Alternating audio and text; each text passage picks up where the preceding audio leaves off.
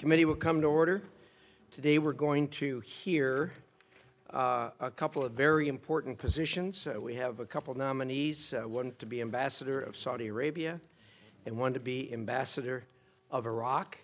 And to introduce our nominees, we have a very, very distinguished guest from the great state of Alaska, Senator Sullivan, and he's going to make the introduction. So, Senator Sullivan, the floor is yours. Well, thank you, Mr. Chairman and Senator Menendez. It's truly an honor for me to come before the committee today on behalf of my friend and a great American, General John Abizaid, U.S. Army retired, to support his confirmation to be U.S. Ambassador to the Kingdom of Saudi Arabia. I know you've all had an opportunity to review his resume. I know many of you have already talked to General Abizaid. What I wanted to do is highlight a few important elements of his personal background and experience that I have seen firsthand.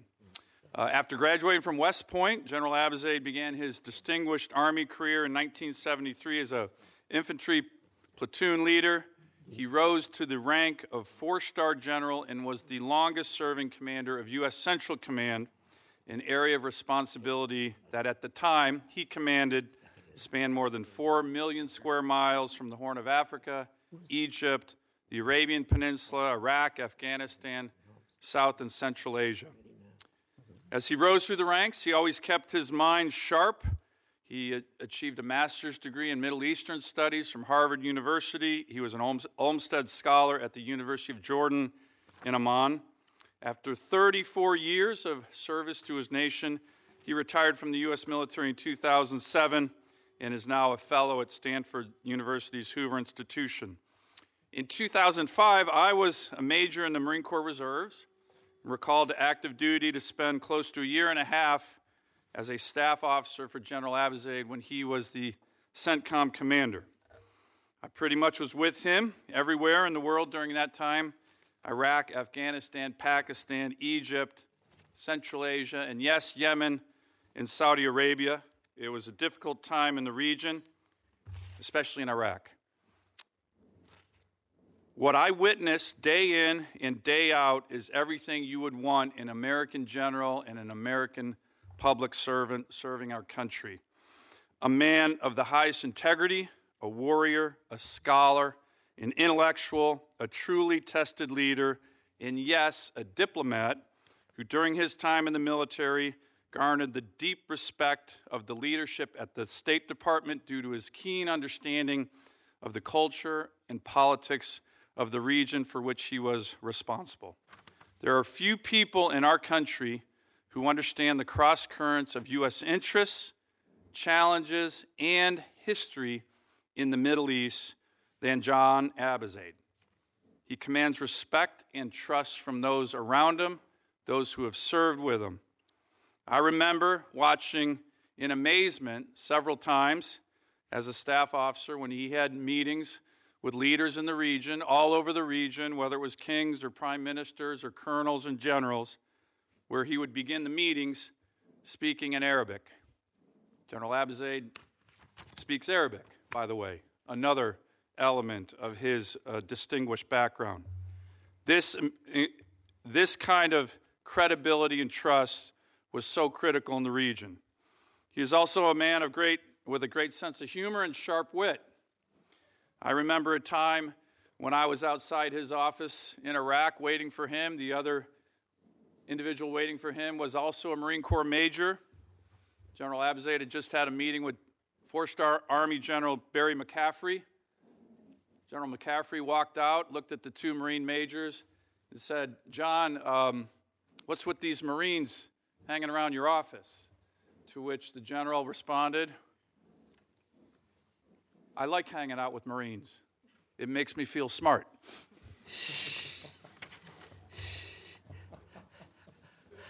General Abizaid is a classic example of an American patriot willing to serve his country for all the right reasons. He did not seek this nomination for attention or recognition. He was sought out by the administration because of his extensive experience and knowledge of the U.S.-Saudi relationship and the issues in the Middle East. He accepted President Trump's nomination because he knows at this point in time it is important to have someone skilled to navigate such a multifaceted relationship in this very important but challenging region. And yes, the U.S.-Saudi relationship is indeed complex. I know there is a lot of debate in this chamber on pressing foreign policy challenges in the Middle East as it relates to Saudi Arabia and Yemen and Iran, and I'm sure you'll ask him hard but fair questions. But here's an issue over which I think there should be no debate. We need a highly qualified ambassador in Riyadh, and we need that person there soon. I don't think there has been a nominee before this committee who is so uniquely qualified and well-equipped to manage the relationship of the posts for which he has been nominated. John Abizaid will serve his country as he always has, with integrity, honor, and distinction. I urge all of you to support his nomination and move to confirm him as soon as possible. Thank you again, Mr. Chairman, for the opportunity to say a few words about a great American. Well, thank you very much. We'll hear from both of our witnesses in just a moment, but Ambassador Tuller, who's with us today, has been nominated to be Ambassador of Iraq, also a heavy lift. Ambassador Tuller is a career member of the Senior Foreign Service and has compelled multiple tours across the Middle East, has served his country with distinction as U.S. Ambassador to Yemen since 2014. His experience navigating the complexities of the ongoing Yemen conflict has afforded him a unique perspective on war and reconciliation, which will no doubt serve him well in post-war Iraq. Prior to his current role, he has served as ambassador to Kuwait, as deputy chief of mission in Egypt, Qatar, Kuwait, respectively, and as a senior diplomat in Iraq. Let me say just a couple of things as we open here. As far as Saudi Arabia is concerned, we have a shared security interests with Saudi Arabia in combating Sunni extremism and Iranian influence in the region, and we should not lose sight of that. At the same time, I think all of us have serious concern over events surrounding the Saudi kingdom. And the Saudi GCC rift with Qatar has made difficult U.S. efforts in the Gulf Arab unity against Iran.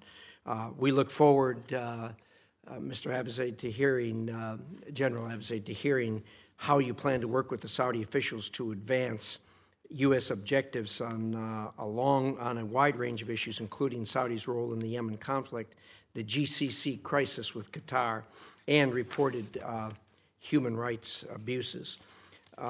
In addition to that, we welcome Mr. Tuller regarding the Iraq post. There remains ongoing tensions between Baghdad and the Kurds, as we all know, particularly in the north. Repairing this relationship needs to be a priority for the United States. The Kurds have been a good friend of ours, an ally of ours, and it's important that the relationship in Iraq be repaired. This comes at a time when the Iraqi parliament is preparing to debate a resolution that would significantly affect the U.S. military presence there. This is a hugely concerning prospect, and I look forward to hearing from you how we can work together to communicate our shared security interest with officials in Iraq. With that, I'll yield to the ranking member, Senator Menendez. Thank you, Mr. Chairman. And I just want to tell our distinguished friend and colleague, Senator Sullivan, from my travels abroad, I think it's the Marine detachments that actually protect the embassy. So I don't know if they want to hear that joke. But in any event, General Abizaid, Ambassador Tuller, thank you both for your past service. And thank you for both signing up to serve in two complex countries with which the United States has critical security partnerships. Mr. Chairman, I think it sends an important signal that these are our first two nominees before the committee in this Congress, especially since we have not had a nominee for Saudi Arabia in 2 years. And while we have had two closed-door briefings ostensibly touching on Saudi Arabia this Congress, they were wholly unsatisfactory in providing this committee with information. The administration's attempt to explain its failure to provide a legally mandated determination about the murder of American resident Jamal Khashoggi was insulting. I urge the committee to hold open hearings with the administration to understand our actions and our objectives. And specifically, Mr. Chairman, I ask you to work with me and the other bipartisan co-sponsors on this committee on the Saudi Arabia and Yemen Accountability Act. If the President fails to act, I believe Congress must. Now to our nominees. You will both face challenging environments. General Abasid, as we discussed, Saudi Arabia has taken a number of actions that have seriously strained the U.S.-Saudi relationship over the past few years, actions that belie the ambitious reforms many had hoped for. Under new management, the Crown Prince has launched Saudi Arabia into a devastating war in Yemen, isolated Qatar, threatening Gulf cooperation and coordination against threats from Iran and regional terrorist groups, detained and tortured members of his own family, effectively hoodwinked and intimidated the Lebanese prime minister, and just this week, we publicly learned about the detention and potential torture of a United States citizen. And I'd like to acknowledge that a member of Dr. Fatahi's family and his advocates are here today. Amidst all of this, we continue to cooperate in confronting real and strategic threats to the United States and Saudi interests. The kingdom does continue to face legitimate threats, including from Houthis, often with Iranian backing. No country should be expected to live with the threat of missiles being launched into civilian centers across its border. But as the conflict drags on, violent Houthi factions only become more empowered. We cannot let these interests blind us to the values or to our long-term interests in stability. I have been disappointed with the administration's public posture towards Saudi Arabia. Our leaders cannot credibly call on the world stage and demand accountability for human rights abuses while giving a wink and a nod to the Crown Prince. General Abasid, while I'm wary of the militarization of the State Department, I believe you have the right experience for the kind of leadership we need at this embassy. As we discuss, you'll face not only the challenge of engaging directly with the Saudis and managing a large mission in Riyadh, you'll have to contend with a White House that at times seems to be running its own bilateral show.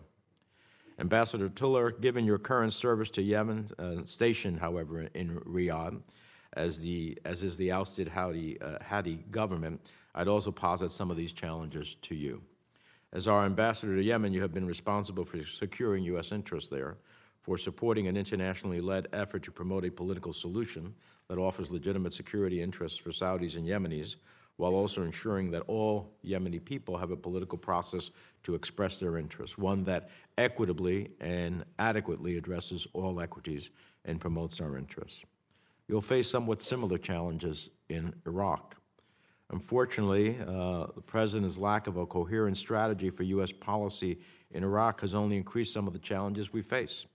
As we discussed yesterday, there's a growing movement within some political corners to oust American troops from the country. I believe we have invested too many American lives in national treasure, seen too many Iraqis perish under the brutality of terrorism, and risk critical alliances that we have built to do that precipitously. We must work with the Iraqi people to continue to support building institutions, to promote an inclusive political process, and continue training Iraqi security forces so that the Iraqis themselves can ultimately defend their country. We must support efforts to confront those seeking to continue destabilizing Iraq, from a resurgent ISIS to Iranian political ambitions. And I'm particularly concerned about the proposal to permanently close the consulate in Basra. Your job will be to keep an open mind about the political process, finding a way to include Shia, Sunni, and Kurdish populations with whom all of which the United States has important relationships. And in that context, I look forward to hearing from both of you as to your testimony. Thank you, Senator. Gentlemen, thank you to both of you for willing to take this on. As both myself and the ranking member have stated in our opening statement, we've tried to tee up for you to answer some of the questions that are really challenging. About everybody that comes here, we talk about the challenging conditions in the country they're going to. Both of these are very, very unique challenges.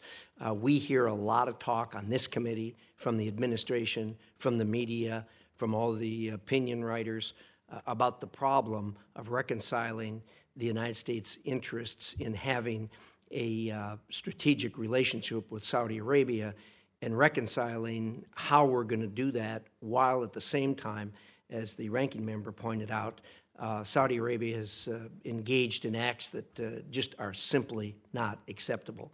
And unfortunately, as I said, we hear a lot of descriptions about the problem. We don't hear any answers. There have been some modest suggestions that have been made, none of which would resolve the problem, I don't think. It is an ongoing conversation that the ranking member and I are having, and that we're having internally amongst this committee, sometimes publicly, sometimes privately, and likewise between the committee and the administration. So we're knowing that you don't have a silver bullet or a magic answer. We do want to hear your thoughts, your comments, analysis, and maybe even some helpful suggestions as we go forward, because everyone agrees we've got to go forward and reconcile these two very competing things. Iraq is not totally dissimilar, but again, the kinds of things that are going on there that make it very difficult for us to operate. But it is essential we have a relationship with Iraq, and that it be in the best interest, has to be in the interest of both countries, or it won't be a relationship. So, gentlemen, thank you. And we'll start out with you, General. Why don't you take the floor? Well, thank you very much, Mr. Chairman and Ranking Member Menendez, members of the committee. Thanks goes to Senator Sullivan for a very overrated introduction. He is a smart Marine. He is a great Marine, and he's a great senator, and I value his service to this nation so much. Thank you, Senator Sullivan. I also want to say how privileged I am to be here with Ambassador Matt Tueller, who served in so many tough and demanding assignments. I'm honored to appear before you today as President Trump's nominee to be the next U.S. ambassador to the Kingdom of Saudi Arabia. I am grateful to the President for his nomination and to Secretary Pompeo for his trust and confidence. I welcome the opportunity to discuss the Kingdom of Saudi Arabia and ask that my full testimony be submitted for the record. If confirmed by the Senate, I pledge to work closely with the members of this committee to advance U.S. interests and values in Saudi Arabia and the region. My wife, Kathy, and my son, David, are both here today, and my daughters, Sherry and Christy, have duties far away, but they are here in spirit. I thank the family for their love, their support, and service to the nation.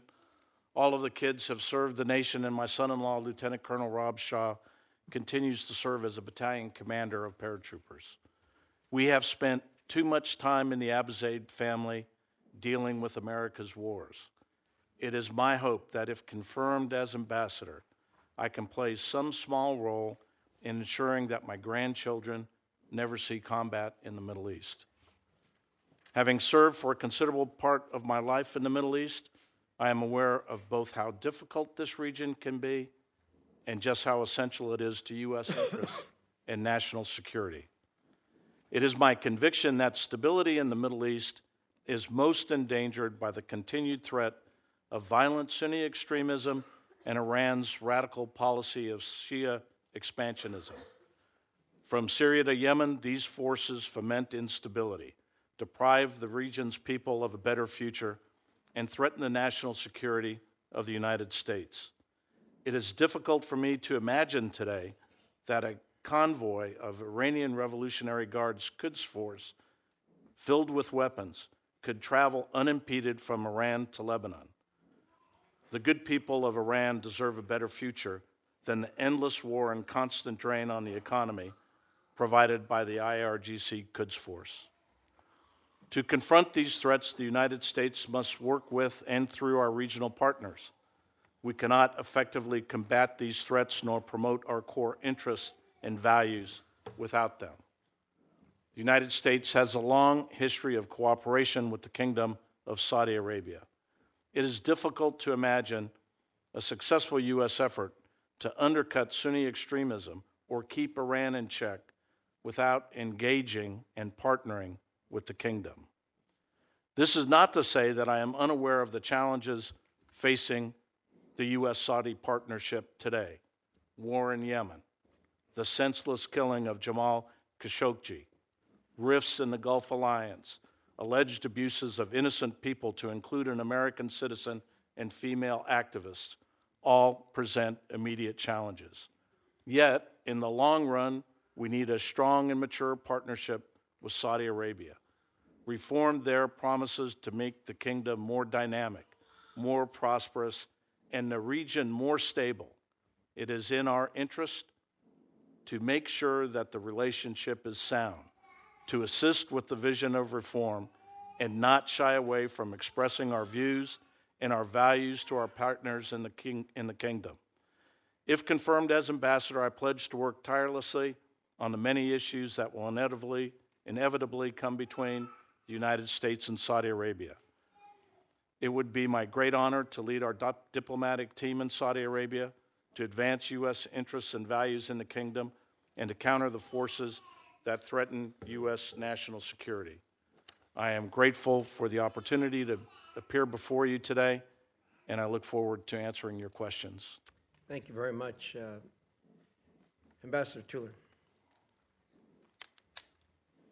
Chairman Risch, Ranking Member Menendez. Chairman Risch, Ranking Member Menendez, members of the committee, I'm honored to appear before you today as President Trump's nominee to be U.S. Ambassador to Iraq, and particularly to be here along with General Abizaid, with whom I've had the privilege of working before in the region. If we're both confirmed, I look forward to a close and collaborative relationship as we both seek to advance U.S. interest in this important region. I'm grateful to President Trump and to Secretary of State Pompeo for their confidence in me.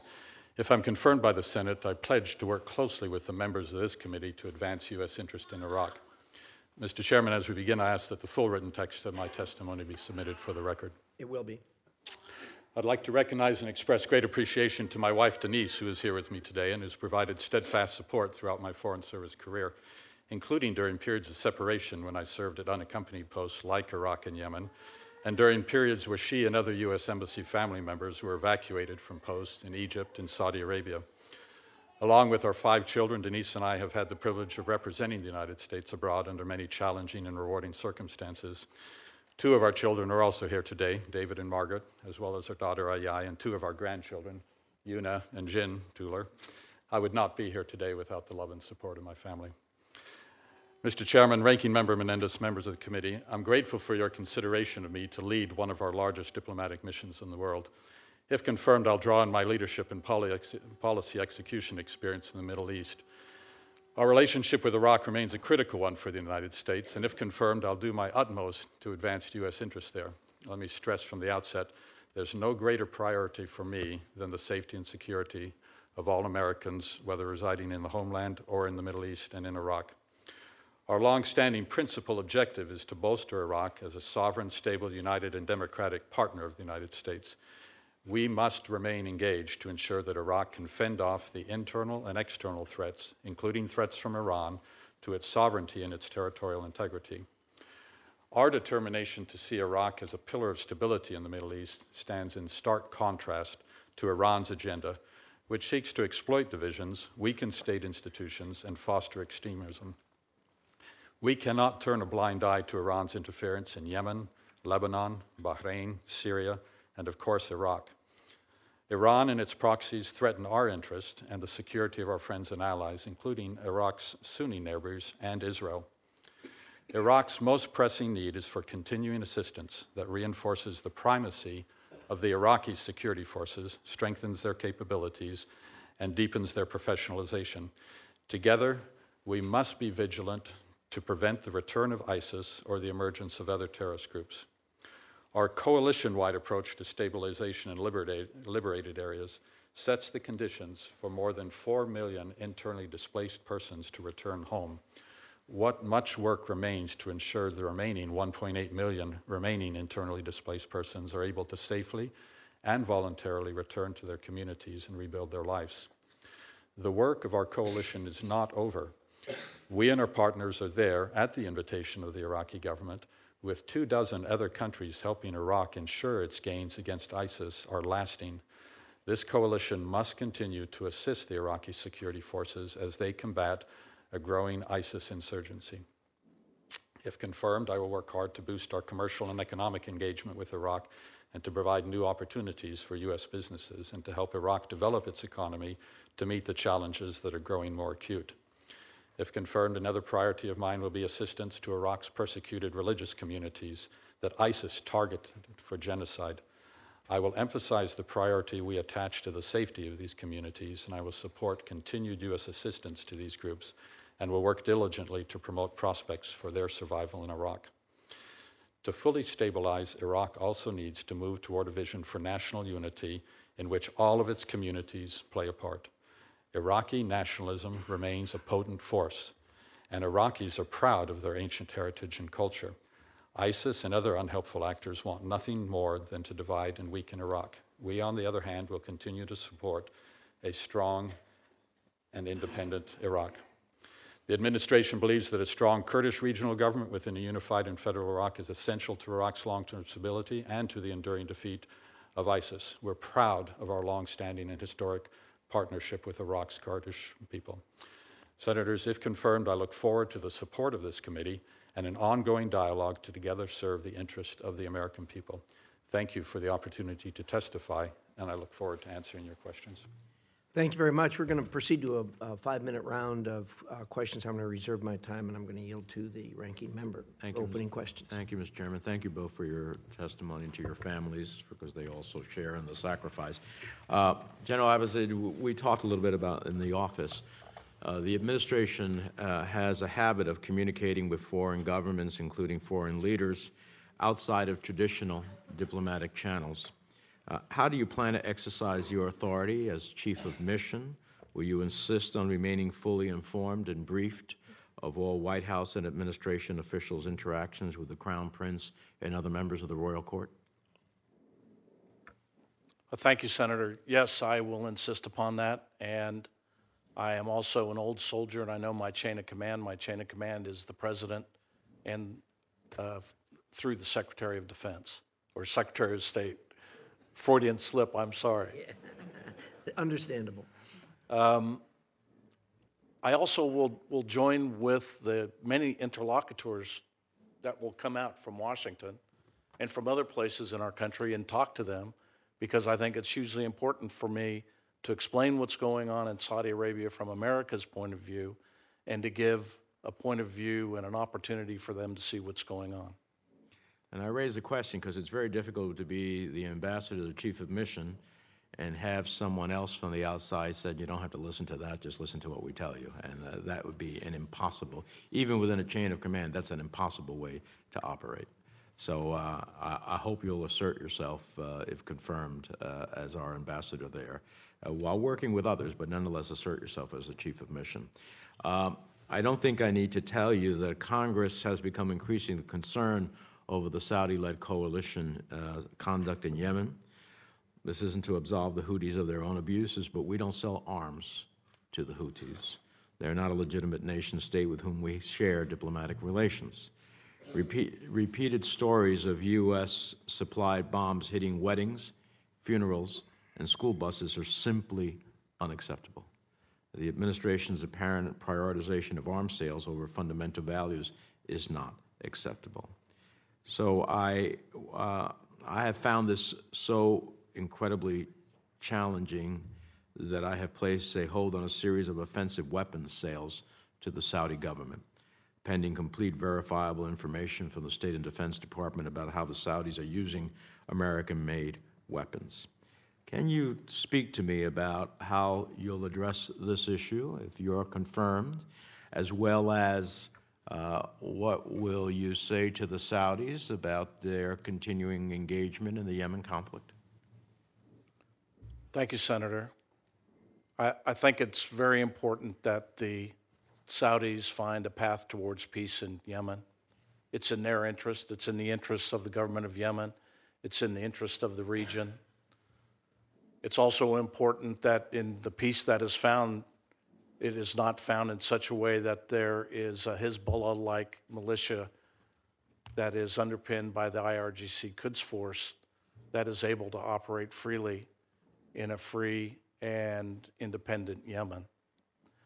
As far as competence in the operations conducted by the coalition there, I think they have much work to do. It's very important for us to continue to talk to them about the targeting system, about the way that they go about hitting the various targets, about the professionalization of the forces, and that when mistakes are made, that they do like we do, which is convene a board of officers, talk about the mistakes, and then take the corrective action necessary to gain better and better expertise. I'm hopeful that there is a way to move forward with regard to easing the humanitarian problems of Yemen, and we will continue, if I'm confirmed, to tell the Saudi government the need to do so. I appreciate that. Our goal is ultimately to end the conflict in Yemen, and I hope that you will move the Saudis in that direction. Let me, in the last seconds that I have, get a series of yes or no's from you on these set of questions. We have seen alarming reports of both Emirati and Saudis transferring serious U.S. origin weapons systems to third-party fighters on the ground. Will you engage with the Saudis to have them understand that we do not accept their transfer of our weapons that we sell to them to others? Yes. Will you continue to press the Saudi government to fully account for the murder of Jamal Khashoggi? Yes. Would you ultimately commit to ensuring that if the administration moves forward, which I don't think it has, and I know Senator Markey is very interested in this, in any type of civilian nuclear agreement, that we move towards the gold standard? Yes. Thank you very much. Thank you. Senator Rubio. Thank you both for being here. In general, thank you for being willing to take. I actually think this is the toughest assignment in the world right now in our diplomatic corps. Saudi Arabia, as you well know, is an important strategic partner on combating terrorism, on confronting Iran. They also are our most difficult partner right now because it almost asks us to agree to stay silent on grotesque violations of human rights, both domestically and abroad. And their crown prince is not making things easier. He is increasingly making it untenable. He is reckless. He's ruthless. He has a penchant for escalation, for taking high risks, confrontational in his foreign policy approach, and I think increasingly willing to test the limits of what he can get away with the United States. Anyone who thinks that's an unfair assessment of the young man should look at what he's done in the last 2 years. It seems like something out of a James Bond movie. He's kidnapped the Prime Minister of Lebanon. Kidnapped the Prime Minister of Lebanon. He kicked out the ambassador of Canada, canceled flights to Toronto, cut off investments, recalled all their students in Canada over a tweet, or a couple of tweets from the Canadian foreign minister regarding human rights. And he's fractured the important alliance with the Gulf kingdoms. He's, obviously, we know, ordered, I believe, and all the evidence, I believe, strongly indicates he ordered or knew of efforts to murder Jamal Khashoggi and to do so in a third country in a diplomatic facility. By the way, domestically, he's ruthless. We know of the case of Saif Badawi, who's been sentenced to 10 years in jail and 1,000 lashes for blogging. And then we have the case of women activists, upwards of 11 at one point, but who have been brutally tortured and mistreated, whipped, beaten, electrocuted, sexually harassed in the basement of what some call the Palace of Terror. And then we have a United States citizen, a doctor, Walid Fatahi, Harvard-trained physician, who recently was slapped, blindfolded, stripped to his underwear, bound to a chair, shocked with electricity, all apparently in an effort to get him to provide evidence against a family friend or a relative through marriage. And then reports as recently as yesterday and today that the families had their home raided in retaliation for family members here in the U.S. who have had the audacity, according to the Saudis, to come to Capitol Hill and tell the stories of their family members. And then, of course, to top it all off, which is of great shame to an American company, you have Google and Apple, but apparently Google's already made this decision. There's an app in Saudi Arabia called Apshare. Here's what it translates to roughly. It's called Yes Sir. That's the name of the app. Here's what it allows men to do. It allows them to see where the women under their watch are. It allows them to cancel their passports. It allows them to look at their travel and flight logs. Google says that they're going to keep selling it because it doesn't violate their terms of service. We're still waiting on Apple. I mean, it's just stunning. Anyway, the point being is, I guess I've given all this to you. I guess that's the bad news of this assignment that you've agreed to take on, to great credit to you. But how do we balance this? How do we balance all of this with this important regional and strategic partnership? Because this guy's making it harder. He's gone full gangster, and it's difficult to work with a guy like that no matter how important the relationship is. And welcome to the committee. Yeah. It's a great honor to be here, Senator Rubio. Senator, I appreciate your concern. There are many difficult problems. I would like to make the current problems short-term problems, and we work quickly to try to fix them to the best of our ability. Our relationship with Saudi Arabia is bigger than a relationship just with the Crown Prince. It's all about a nation. It's about a government. It's about a king. It's about the oil minister. It's about many, many nodes of people that are interested in moving the kingdom forward in a better way in the 21st century. And so I think that as I move forward and learn more about the kingdom, and I want to emphasize how much I respect the kingdom and the people there, I will look for every way possible to find out what has gone on in the short-term problems and enhance the need to make the long-term problems work. Arab societies, and Saudi Arabia in particular, have many nodes of interest. These nodes of interest need to be engaged by us in order to find out ways to move forward and solve these problems.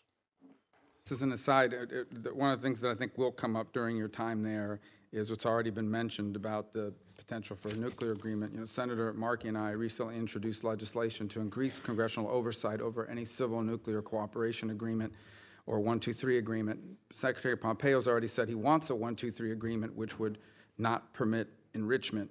And I just strongly encourage you to be a strong voice in that regard, because someone who has a penchant for recklessness, who has a penchant for escalatory foreign policies, and all the other things I've highlighted, to retain the capability to enrich would be, I believe, an incredibly dangerous precedent to set. And I don't know how you served there for 2 years or longer and not run into this issue at some point, because I no doubt think it will become a prime issue here very shortly.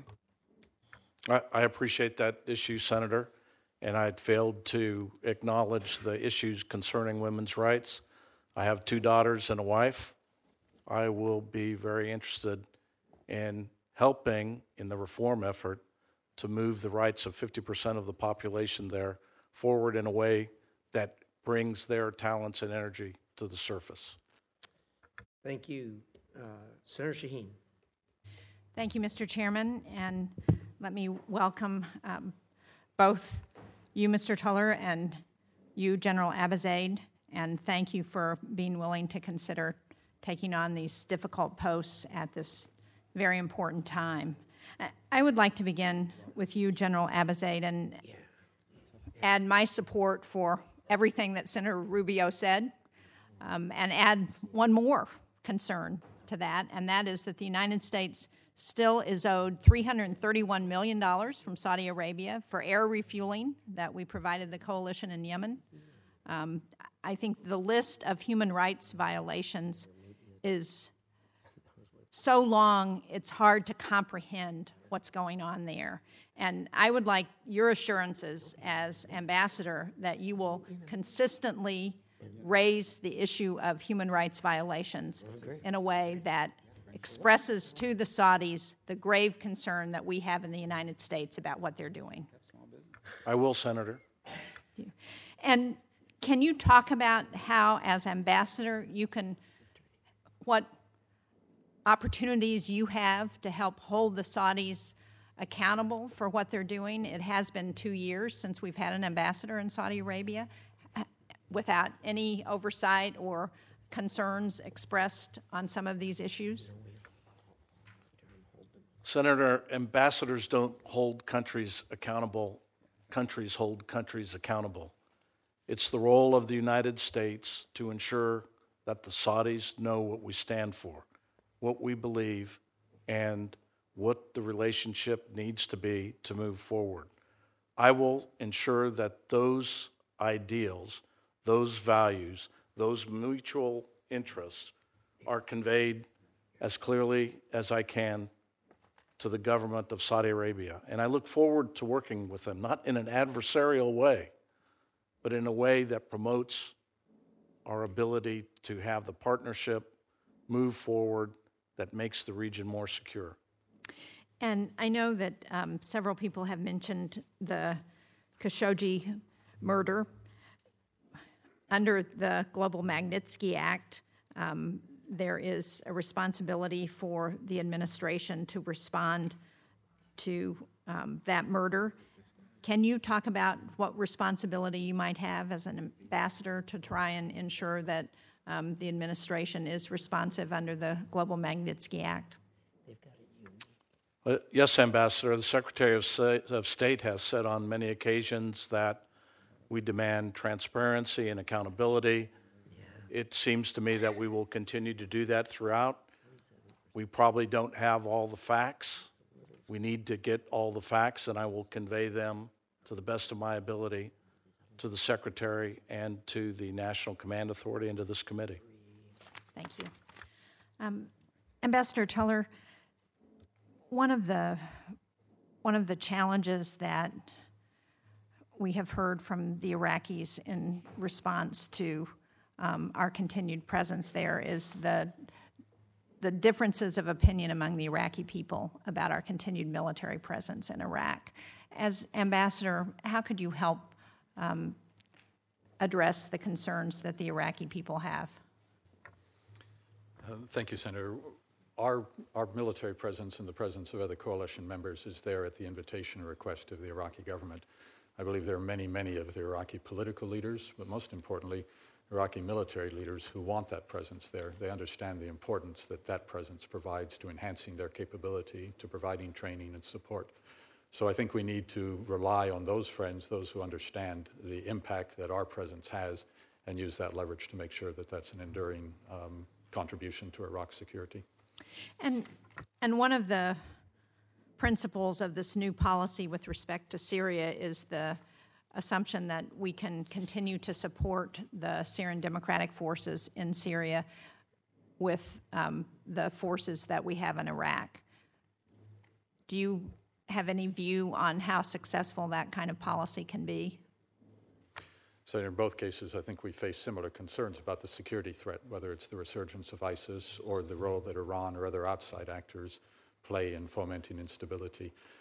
It's always been my belief that our presence in the region, our engagement, whether it's diplomatically, militarily, economically, serves as a stabilizing presence in the region. And of course, our presence in Iraq, I think, has importance beyond just the borders of Iraq and signals to any potential threats that we are there and prepared to defend our interests. Thank you. I appreciate that. I'm out of time, but I hope that you will address the role of Iranian influence with the new Iraqi government at some point in this hearing. Thank you, Mr. Chairman. Senator Johnson. Thank you, Mr. Chairman. I want to start out by thanking the nominees and their families for their past service and sacrifice and for your future service and sacrifice. We are faced with some stark realities, reality that we don't particularly like, but ones we have to deal with.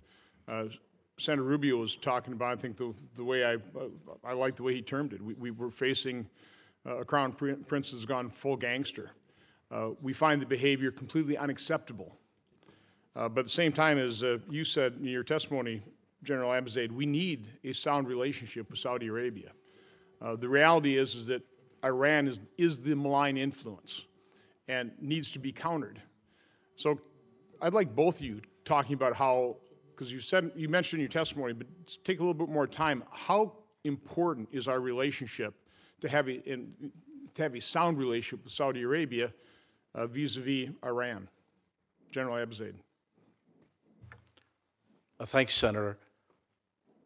How important it is, it's a vital national interest that we have a sound relationship with Saudi Arabia to counter malign Iranian influence.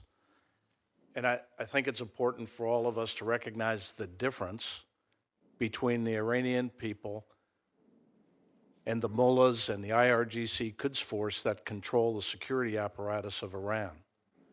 It's my view that sooner or later, the good people of Iran, which are many, will get tired of the violence and the drains on their treasury and will start to move towards a better future.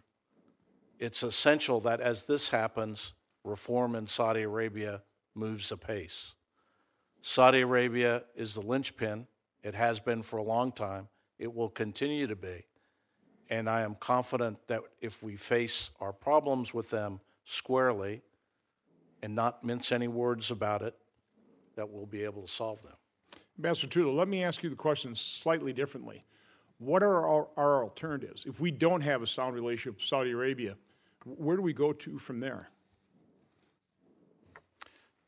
Senator, I think it's sobering to imagine the region without that important security relationship between the United States and Saudi Arabia. One of the main differences between Iran and Saudi Arabia, in my view, from the perspective of the U.S. diplomat, is Saudi Arabia wants us in the region, wants us engaged in helping to address the region's underlying problems. Iran and its proxies want us out of the region. They see that their agenda is served by having the United States disengaged out and not countering their malign influence. So I think it's very, very important that we work to ensure that that relationship with Saudi Arabia allows us to continue to project our influence into the region. None of us like the situation, the reality that is in Yemen right now. You're currently the ambassador. In my office during our meeting, one of the questions I asked you is, because we're all counting on a peace process, and we all say, military solution, we have to have a peace process. But realistically, what incentive do the Houthis have to agree to a peace process? Senator, I hate to begin the answer to any question with saying it's complicated, but of course Yemen is complicated. Even the Houthis, I don't think, can be viewed as monolithic. There are elements that currently are aligned with or fighting with the Houthis out of ambition, of self-interest.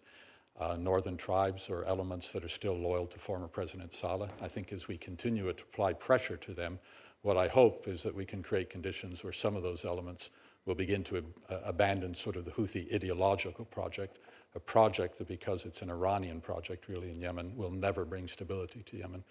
You're absolutely right, sir, that there's no way that the Houthis are going to voluntarily give up their weapons and just become part of a power-sharing arrangement. So we need to continue to apply military, economic, political, security pressure on them.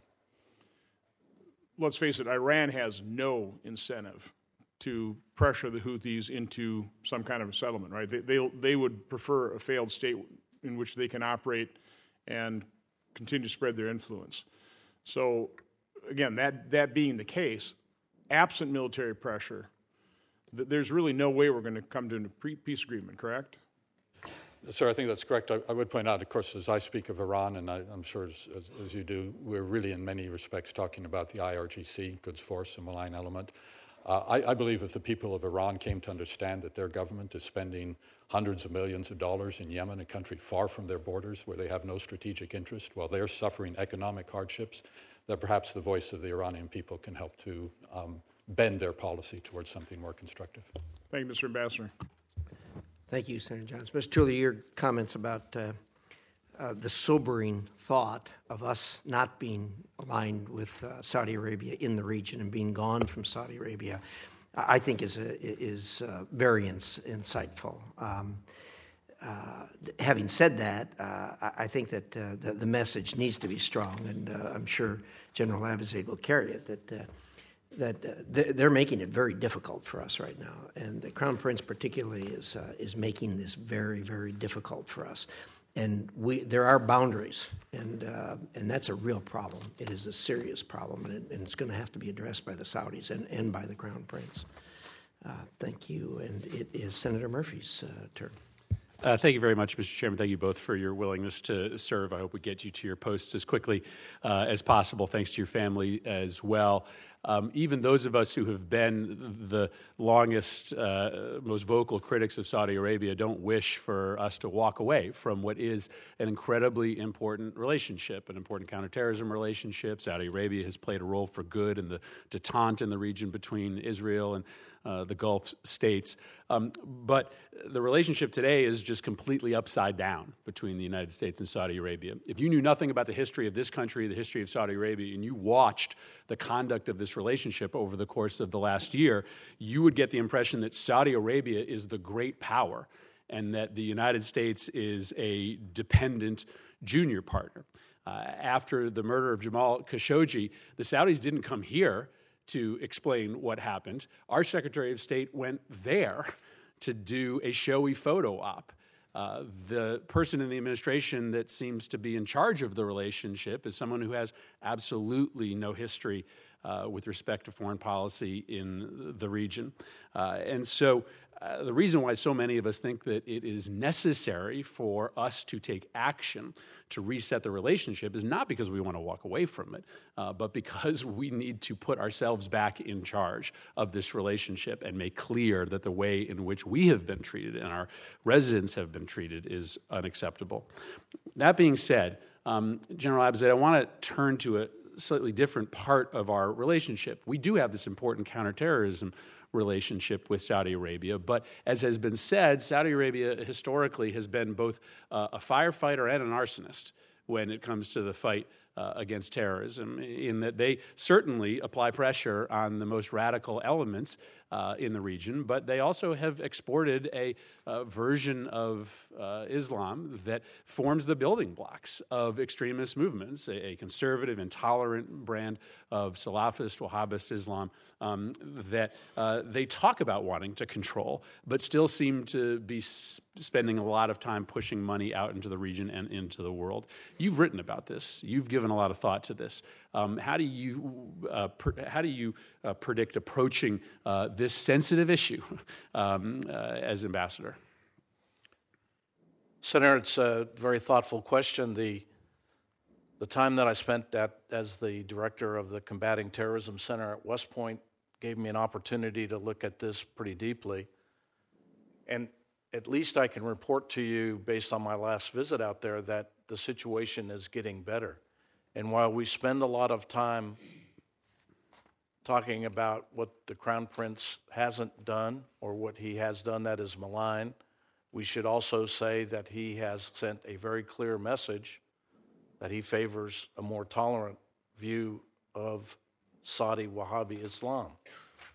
And I see evidence of that. It's not just him, of course. It's the whole country that wants to move forward. The young people want to move forward. They're happy not to see the religious police on the streets. They're happy to be able to have the opportunity for women to drive, but it can't just be a PR issue. It needs to be a deep societal change issue. And I believe that the country's leadership is committed to that. And we need to help them move forward to the extent that we can. The locking up of women dissidents is not necessarily a great advertisement that you are willing to push a more tolerant version of Islam, but I appreciate the fact that you have spent time thinking about this, and I hope that you continue to work on it. Ambassador Tuller, I wanted to ask you one specific question because you have been on the ground as our chief diplomat in and around Yemen for the last several years. Reports emerged a few months ago that our coalition partners, the Saudis and the Emiratis, had transferred American weapons to AQAP-linked fighters in Yemen. And in fact, in the wake of these reports, the UAE admitted to having done as such. Let me ask you, when did the administration, when did you learn about these transfers? Mr. Senator, of course, I saw the same press reports recently that you'd seen. I believe we all saw back in 2015 some similar reports that there had been some weapons transfers. I know that CENTCOM and DOD is investigating this, trying to track down exactly where and when there might have been unauthorized transfers.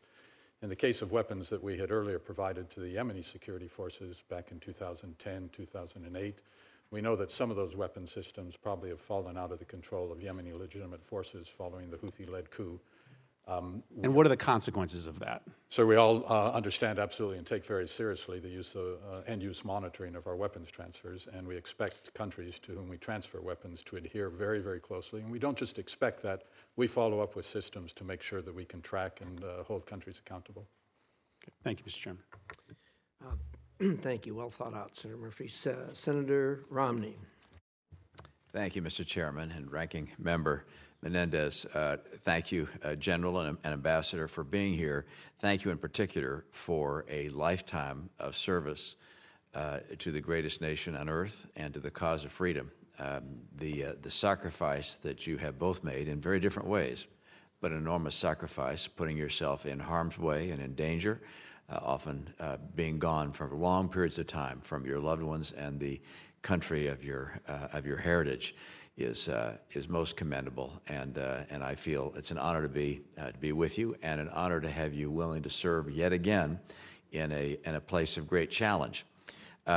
As we contemplate the outrage of what is occurring in Saudi Arabia and what has occurred there, as we contemplate the extraordinary harm and pain and suffering of civilians in Yemen, and we consider much of what goes on in parts of the Middle East, there is sometimes a sentiment amongst our members and amongst the American people to say, why are we there? Why don't we just leave? Why don't we just get out of the Middle East and let the Sunnis and the Shias and the Iranians and the Saudis do what they're going to do, and we'll just stand back in our hemisphere and just not worry about it? That's not a sentiment that I share, but I'd be interested in the moments we have to hear from both of you as to why we're involved in the Middle East and why we're involved in Yemen. What the significance is of those things for the citizens of the United States. Mr. Tuller, why don't we begin with you? Thank you very much, Senator. In the case of Yemen, the United States has important interest. We want to ensure that there are no terrorist groups that can arise in Yemen or use the territory there to mount attacks against us or our friends and allies. We want to make sure that there's freedom of navigation through the strategic waterways around Yemen. Much of the world's trade passes through the Bab el-Mandeb. And, of course, to contemplate that Iran or a hostile power would be able to control that, I think, is of great strategic interest to the United States. We want to make sure that our friends and allies in the region have secure borders, that they don't feel that they're being threatened by groups like the Houthis that can act on behalf of Iran as armed proxies in these countries. And then, Mr. Senator, there's another important interest, I think, that as Americans we have, and that is the humanitarian situation. We don't give in to hopelessness. We don't give in to cynicism. I think all of us react the same way when we see pictures, whether it's in Yemen or other parts in the world, where innocent civilians are suffering as the consequences of war or the actions of irresponsible governments. So as the United States, we have an interest in mitigating that humanitarian challenge. One of the things that I often feel badly about is because we have the relationships with Saudi Arabia, and understandably we hold them to a higher account, we do focus on the consequences of Saudi actions in terms, but almost 100% of the humanitarian catastrophe in Yemen has been caused by the Iranian-backed Houthis that overthrew the government, destroyed the institutions of the state, caused approximately a 40% decline in the GDP of the country.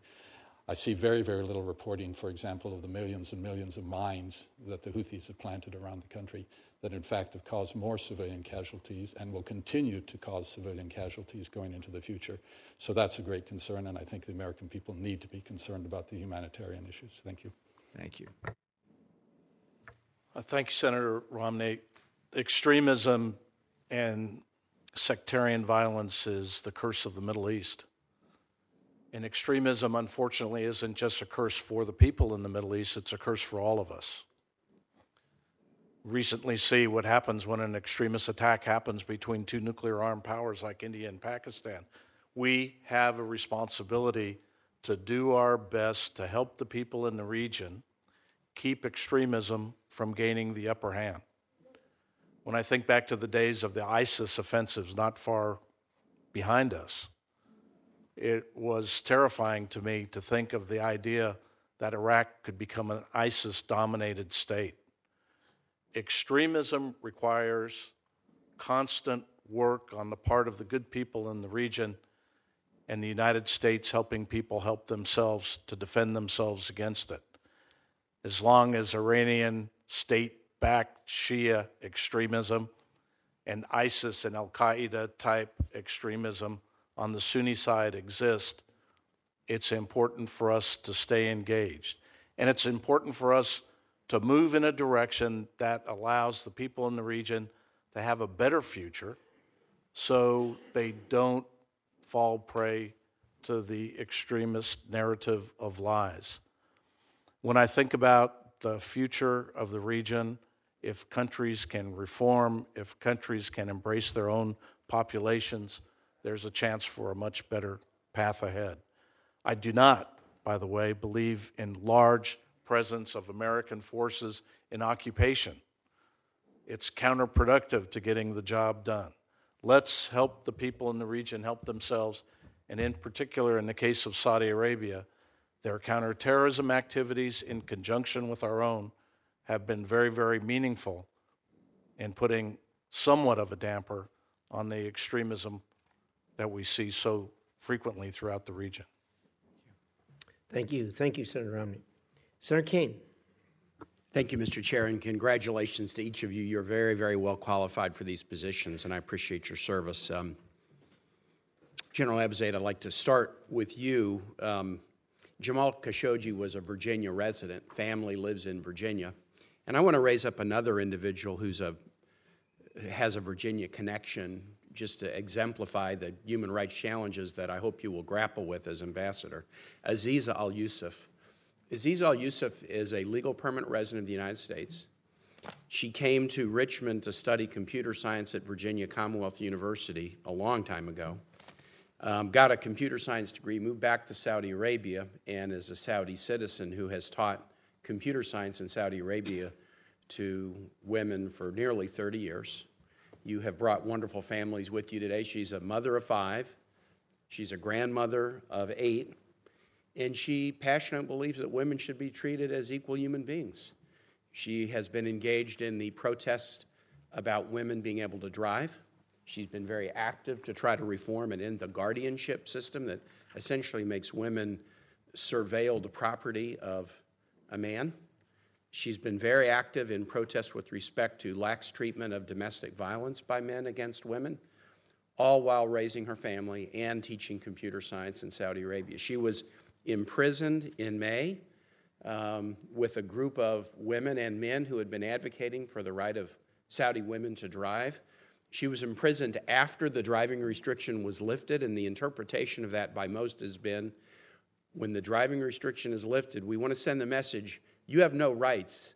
We're giving you a privilege. But by then imprisoning all the activists, men and women who had been advocating for women's equality in driving, it was essentially a message to everyone, you cannot protest, you have no rights, we're doing this as a privilege. And Amnesty International and other organizations indicate that Aziza Al-Yusuf and the others who have been in prison have been tortured, held. They can see their families once a month. This is a grandmother of 8, a mother of 5, who spent her whole life educating Saudi women to be computer scientists.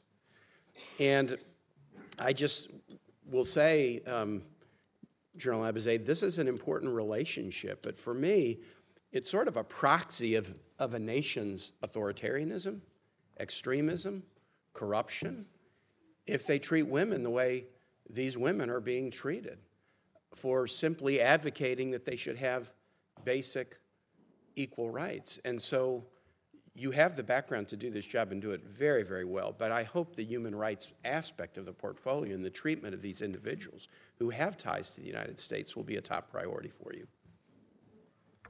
Senator, you have my word. It will be. Thank you. To Ambassador Tuller, is Iraq an ally?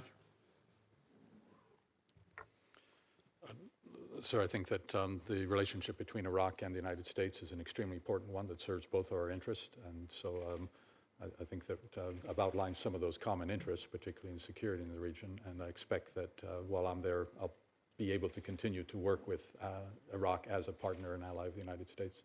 Thank you for that. And I share it. I think we're partners.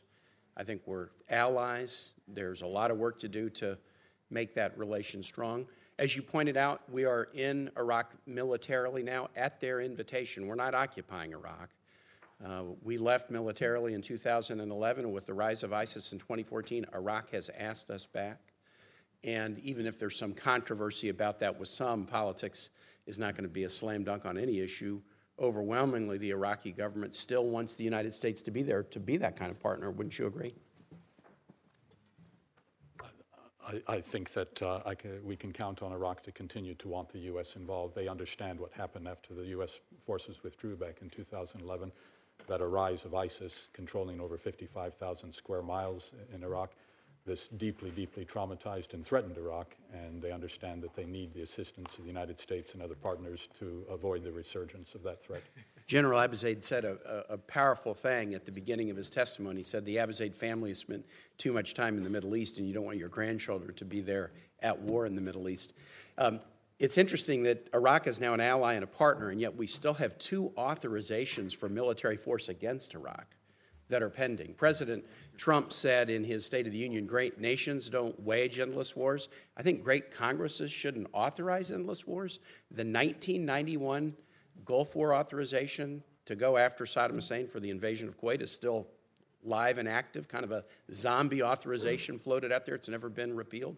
The 2002 authorization to go after the government of Saddam Hussein is still active and live. Again, kind of a zombie authorization out there that has not been repealed. Senator Young and I have introduced today a bill to repeal both the first Gulf War and the 2002 Iraq authorization. There's no need to have an authorization against an ally and partner, and I would hope my colleagues might see the virtue in cleaning that up. Thank you, Mr. Chair. Thank you, Senator Kane. Senator Paul. Thank you both for your testimony and for your service. It's often said, I'll direct this to General Abizaid, it's often said that, Iran is the largest state sponsor of terrorism. It's said over and over and over again. I think it's often forgotten, though, that I would say Saudi Arabia is the largest state sponsor of radical Islam.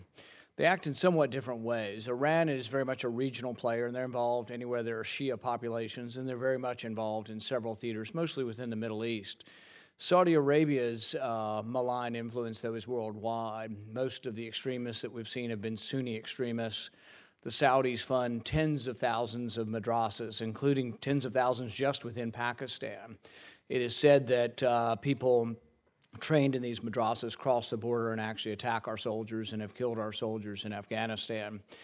And so when I hear people say, oh, they're getting better, they're letting women drive, part of me thinks, well, maybe that's a public relations stunt to let women drive while we imprison the activists at the same time. At the same time they're letting women drive, they're sending a team of thugs with a bone saw to chop somebody up in another country, a writer and a resident of our country. So I don't think we should be fooled. But I do think in the larger context of things, the reason I bring up sort of Iran and Saudi Arabia is it reminds me somewhat of the Cold War, where anybody that sided with us, we turned a blind eye to human rights violations. So there were dictators throughout Africa, Mobutu, Mugabe, who did horrific things to their people, and we just looked away. They said, well, they're our guy. They're on our side against the Soviet Union. So we've divided up the Middle East. Iran's the largest state sponsor, and we never say a thing about Saudi Arabia. We're starting to because of this horrific murder. But I think we turned a blind eye because of oil, because they tend to side with us against Iran. And I just think there needs to be a more even-handed look at this. Not saying that Iran is good, but maybe both are malign actors. Also, when we look at the Middle East, I think there needs to be someone saying, we talk about a Middle East peace process, and it's all been about the Palestinians and Israel. I think that's an important question, maybe an imponderable one. But I do think that really the big peace process would be someday somebody recognizing that it would be having Saudi Arabia at the same table with Iran if you really want to solve most of the Middle East process. So I guess my question to you is, given all of that, do you think we need to make a stronger statement about the Saudis instead of just saying they're getting better, saying, well, perhaps we need to restrict the arms sales until they quit funding madrasas. Instead of saying, please quit funding madrasas, maybe they should have to quit funding madrasas. We should play hardball with our weapons and say that people that, imprison people and give people 1,000 lashes and all the things the Saudis do, maybe they don't deserve our weapons. General Abizaid. Thank you, Senator Paul. I already indicated that I think extremism is a curse of the Middle East, and it's extremism on the Sunni side and it's extremism on the Shia side. And really, sectarianism is the twin curse of the Middle East, and we have to move very, very hard to convince the good people in the region to abandon forms of extremism. But when I think of extremism in Saudi Arabia or extremism in any other Arab country, there are elements within the population that believe that if they fund extremist preachers, if they fund extremist ideologies, if they fund jihadis to move to the sound of the guns wherever the current battle might be, that they are doing God's work. And it is clearly not God's work. So we have to keep saying it. It doesn't matter whether it comes from Saudi Arabia or Egypt or the UAE or Yemen. We've got to keep saying it. We've got to keep working against it. I will not shy away from that. I have told them that for years, and I will continue to tell them that. But on the other hand, I would also like to respectfully say they have made progress. I remember having an opportunity to go to Saudi Arabia recently where I saw some very innovative and very effective programs aimed specifically at reducing terrorism, both financially and on the field of battle. I appreciate that. Ambassador Tuller, President Trump has often said that the greatest geopolitical blunder of the last 20 years was the Iraq War. What is your opinion on that? Well, sir, I think that the removal of a leader like Saddam Hussein from the region in the long term serves the interests of the United States and stability. Do you disagree with the president? I don't think the president, I can't take his remarks out of His context, point was that removing Hussein created a vacuum, created endless war over there, and also empowered Iran. It's empowered many of those forces of sectarianism and extremism, but I think in the long term... Which goes back to Senator Kane's point, are they an ally? Some would argue Iraq is now more of an ally of Iran than they are of the U.S., but the president disagrees with you. The president thinks the Iraq war was a big mistake, emboldened Iran, and we shouldn't have done it.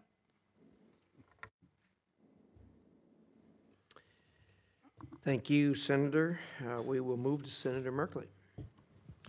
Thank you very much. And Ambassador Tuller, when you were commenting on the humanitarian situation in Yemen, you said virtually 100% of the humanitarian problems are caused by the Houthis. I found that a very surprising statement. An extensive number of deaths are being caused by a cholera epidemic that comes from the Saudi bombing of water systems. The United Nations did a study that said of 17,000 civilian deaths between 2015 and 2018. The majority, 10,000, were the result of the Saudi-led bombings. Can you explain a little bit how you reached the conclusion that the Saudi bombing of civilians somehow is not responsible for 0% of the humanitarian crisis in Yemen? Senator, I think any death of civilians in conflict is unacceptable, and we should always... That's not my question. Well, I think that we want to, we cannot excuse that. However, my remarks about the Houthis being almost 100% responsible, there's an anecdote that I often relate to people. In January of 2014, the most important port in Yemen used by the private sector was the port of Aden. It had 111 ships that disembarked during that month of January 2000. In January of... Mr. Ambassador, could you speak up, please? In January of 2015, which was before the Saudi-led intervention, but after the Houthi takeover of Sana'a, the number of ships disembarking in Aden had fallen to 9. Now, that was almost 100% responsible for the Houthis' actions that caused foreign investment, the Yemeni private sector to flee the country, to stop investing in that economic activity. So I don't want to use all my time on the lengthy explanation there, but when you say that if 100% is the Houthis, 0% is the Saudis, you are giving them no responsibility for having used their munitions to attack civilian sites in Saudi Arabia, and I find that very astounding. Sir, when we have seen cases where the Saudis have caused collateral damage, we've spoken very, very forcefully to them about that. We've worked to try to mitigate those consequences. We've seen improvements. Okay, but the well, UN has... by acknowledging that, you're saying there is some Saudi responsibility. I'm going to have to stop there, yes, but I did find that very disturbing, given the vast deaths caused by the Saudi bombing campaign, and to treat the Saudi Arabia as saying, oh, they're our ally, so we'll blame someone else for all these deaths they're causing, seems unacceptable to me. General Abazid, we have really been disturbed in Oregon by the Saudi Arabia by Saudi Arabia posting bail for Saudi citizens and then those citizens disappearing. In 2016, Mr. Nora, a Saudi national, killed a 15-year-old Portland native driving approximately twice the posted speed limit. Saudi Arabia posted bail, and he disappeared. And we had the Saudi consulate post bail for Mr. Al-Hamad, who fled Oregon before facing trial in 2012 on multiple sex crime charges, including rape. We have a Saudi national, Mr. Al-Wais, who's faced charges in 2016 for striking a homeless man with his vehicle, who disappeared. We have the Saudi consulate posting a $500,000 security deposit for Mr. Al-Harti, a student in Oregon and Saudi national, who was arrested in 2015 on 10 counts of encouraging child sex abuse before fleeing the country. We have the Saudi consulate posting $500,000 bond for Mr. Duways, another university student and Saudi national who was arrested in 2014 on the charge of rape. We have these crimes being committed by Saudi nationals, and then the Saudi government posting bail and whisking them out of the country. Is this acceptable? Certainly not acceptable for any government to assist their citizens that have violated our laws. Are you as disturbed as I am that essentially, at this moment, the Saudi nationals in the United States have a get-out-of-jail-free card that allows them to commit abuses against children, manslaughter, rape, and have no accountability? Senator, I think there has to be complete accountability for any government and their citizens living abroad, and that means respecting laws of the host nation. I would, in fairness, like to point out that there are 80,000 Saudis studying in the United States, most of whom are not the type of people you talked about. And believe you me, I'm not implying that Saudi nationals as a whole are committing crimes on a higher basis than anyone else. I don't have that statistic. I'm making the point that when a person commits a crime in the United States, we shouldn't, because they're an ally who buys a lot of stuff from us, allow them to whisk their citizens out with no accountability for rape, for child abuse, other sexual crimes, manslaughter, or for any other crime. And my sense is you agree with that. I agree that any government that assists their citizens fleeing our justice is breaking our laws. I know, and you're translating this into a general principle, but aren't you disturbed by these exact issues regarding Saudi Arabia?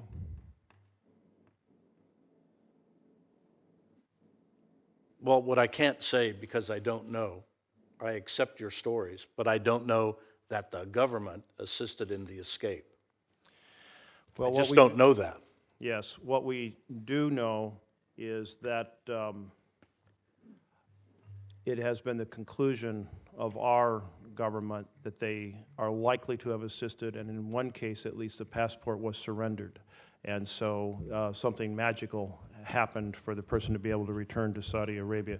I've introduced the Escape Act, which calls on the State Department to analyze this issue, to report on it. If 5 cases happen in Oregon that we know of, and there may well have been more we don't know about, there may have been hundreds of these cases across the country. I'm surprised that the State Department hasn't already investigated this. Would you encourage the State Department to investigate this issue and get to the bottom of it? And if this is happening with other nations, then investigate that too. But the ones we have knowledge of all involve Saudi Arabia. Senator, if you confirm me, I will encourage them to do so. Thank you. Fair enough. Thank you. Senator Young. Thank you, gentlemen, for your lifetime of service. By my reading of your many accomplishments, I think you come in well prepared to not only be confirmed, but to serve our country honorably and professionally. Mr. Ambassador, I have a follow-up question pertaining to this issue of the Houthis, the Iranian-aligned Houthis being the primary driver of the humanitarian crisis, which may indeed be the situation right now. They have mined the ground. They've been responsible, by my latest briefings, for numerous violations of human rights law. But I think it's helpful that we remember recent history. Over the last couple of years, our Saudi partners working with the Emirates and the United States of America, who have assisted with refueling, targeting assistance, military training, and some other activities,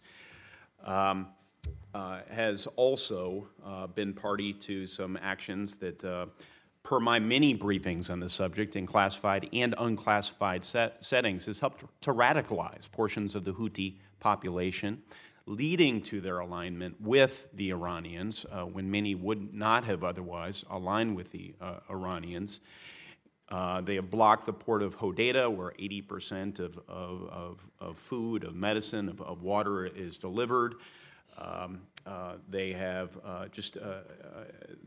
the bombing campaigns where they have indiscriminately bombed civilians is something that I hope moving forward we will continue to recognize, help to exacerbate what remains the worst humanitarian crisis in the world. Yes, the Saudis must remain security partners. They will be complicated partners moving forward, especially with their current leadership and their crown prince's impulsive and sometimes reckless behavior by the reading of this United States senator. So I just think it's very important that we're reminded of this and are sort of sober-minded as we continue to try and finesse this relationship. Senator Shaheen earlier brought up the lack of responsiveness that we've seen by the administration under the Global Magnitsky Act. General, I remain frustrated by the administration's unwillingness to follow another law, specifically the National Defense Authorization Act in Section 1290, which my colleague Senator Shaheen and I worked on. There's a provision in Section 1290 which requires the Secretary to certify that the governments of Saudi Arabia and UAE are undertaking a number of actions.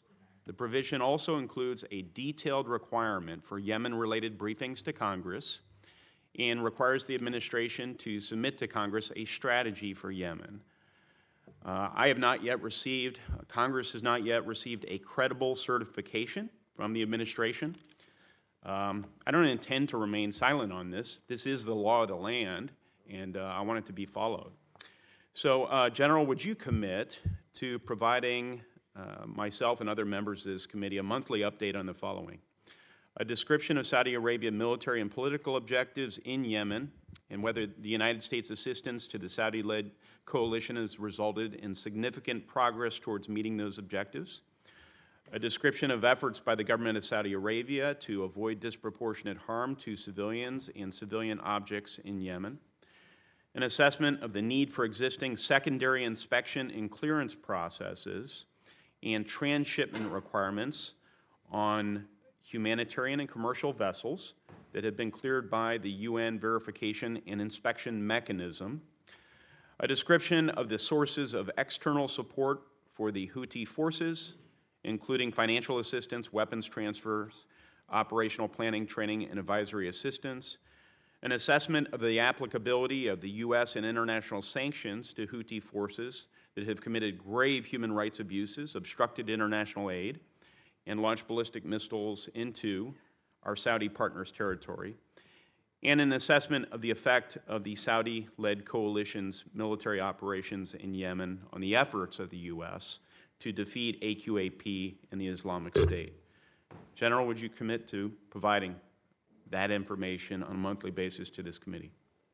Thank you, Senator Young. As a citizen of the great state of Nevada and not a member of the administration, I have nothing to say about that. If you confirm me and I become a member of the administration, I can commit to assisting the administration in answering those questions. I thought you'd answer somewhere along those lines.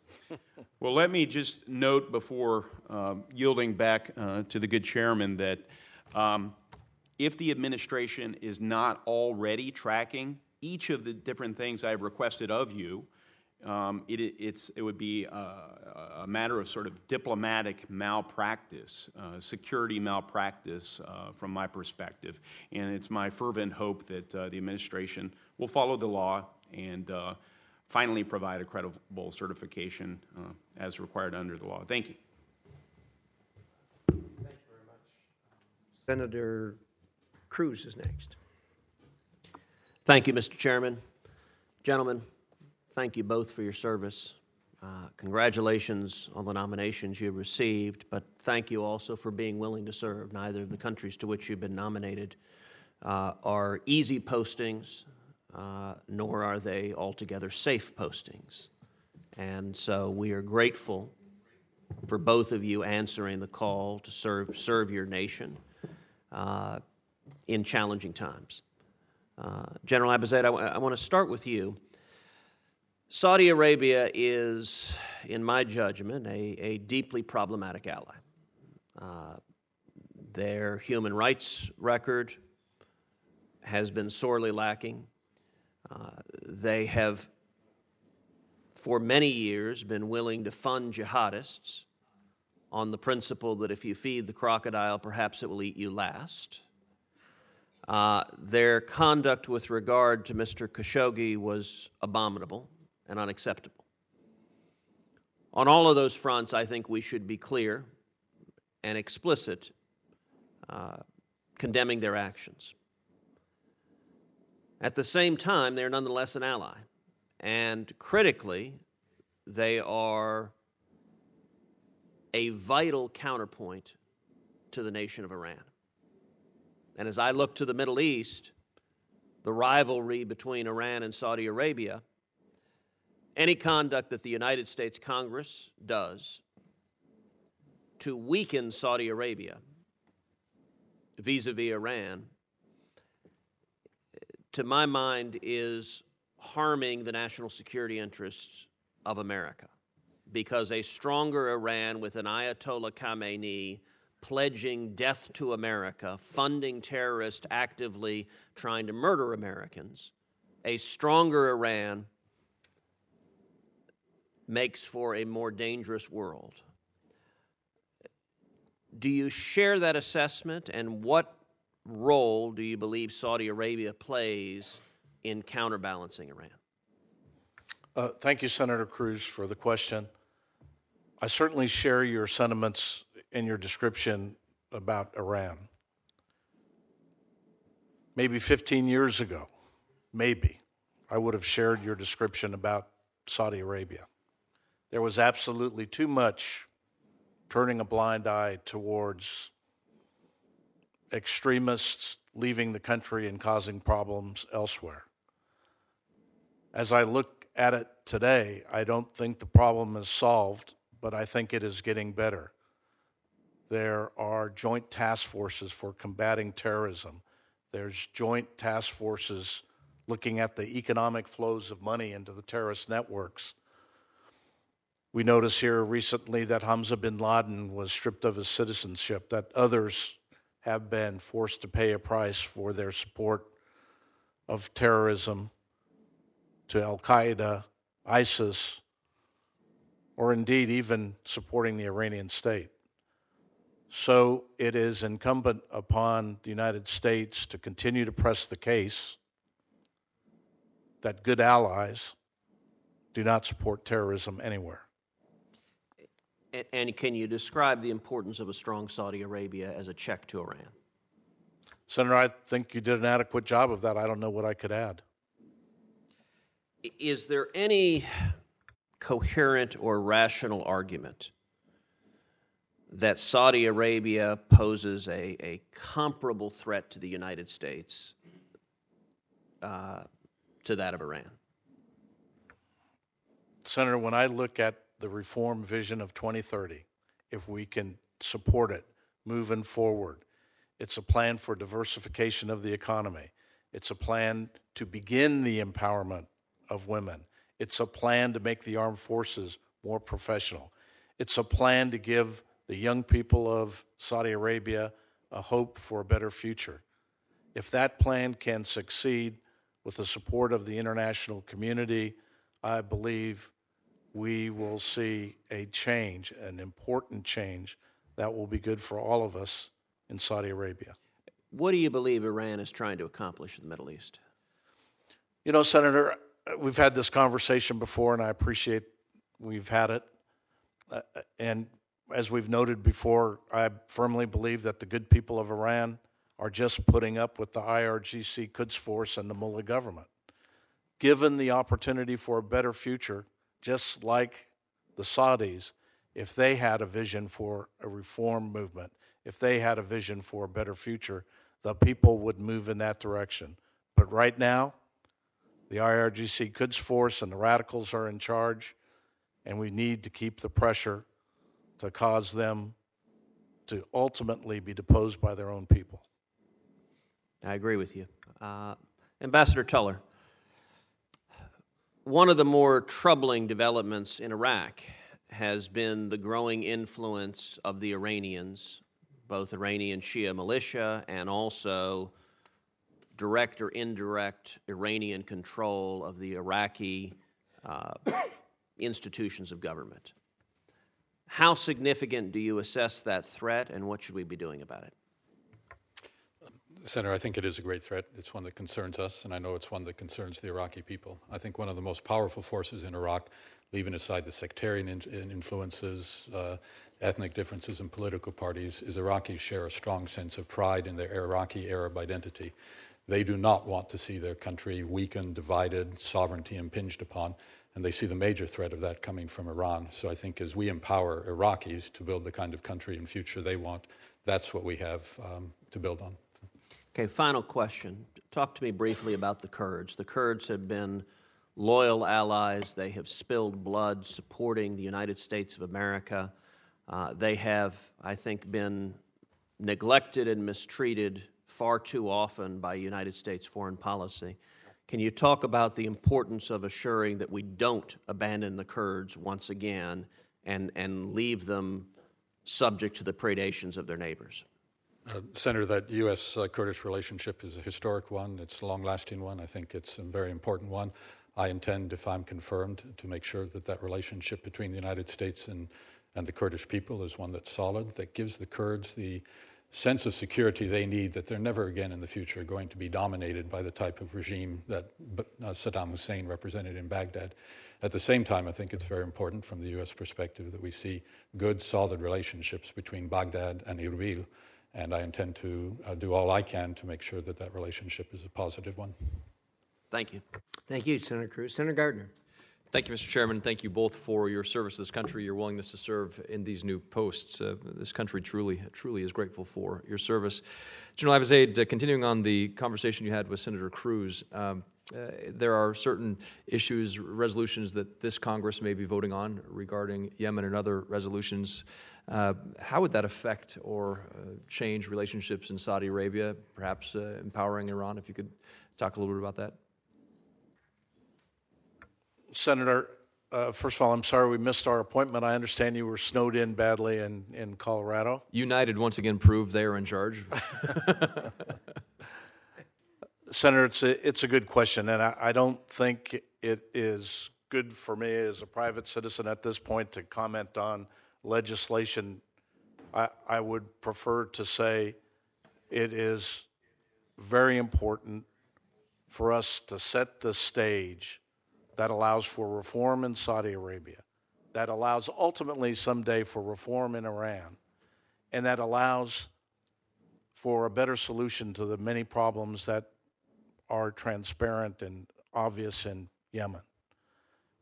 One thing we can't afford in Yemen, we can't afford to withdraw U.S. expertise to the coalition about how to fight. If we want them to fight right, we need to continue to give them that expertise.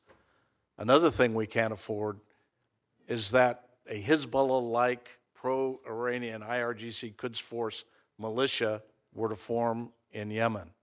It would be a lethal threat to the region and one that we couldn't ignore, and certainly one that Saudi Arabia couldn't ignore.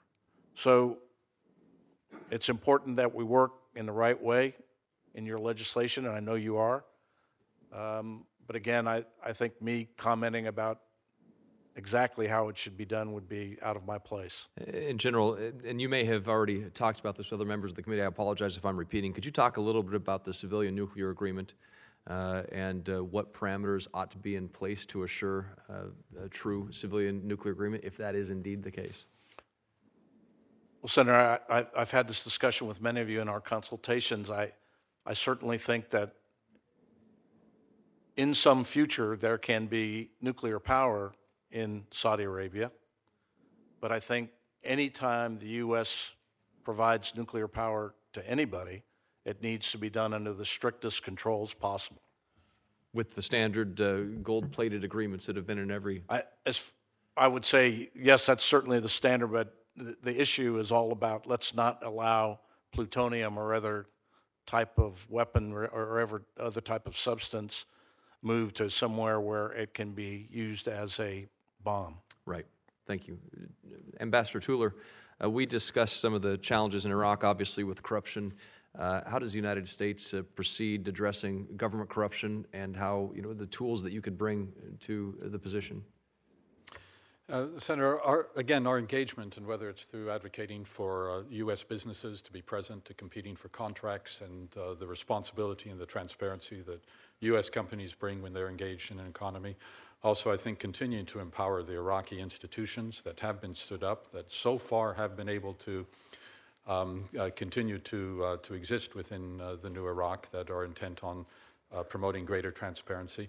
The issue of corruption throughout the region, and in fact through many developing countries, is one that as U.S. diplomats, when we encounter, we see how toxic it is.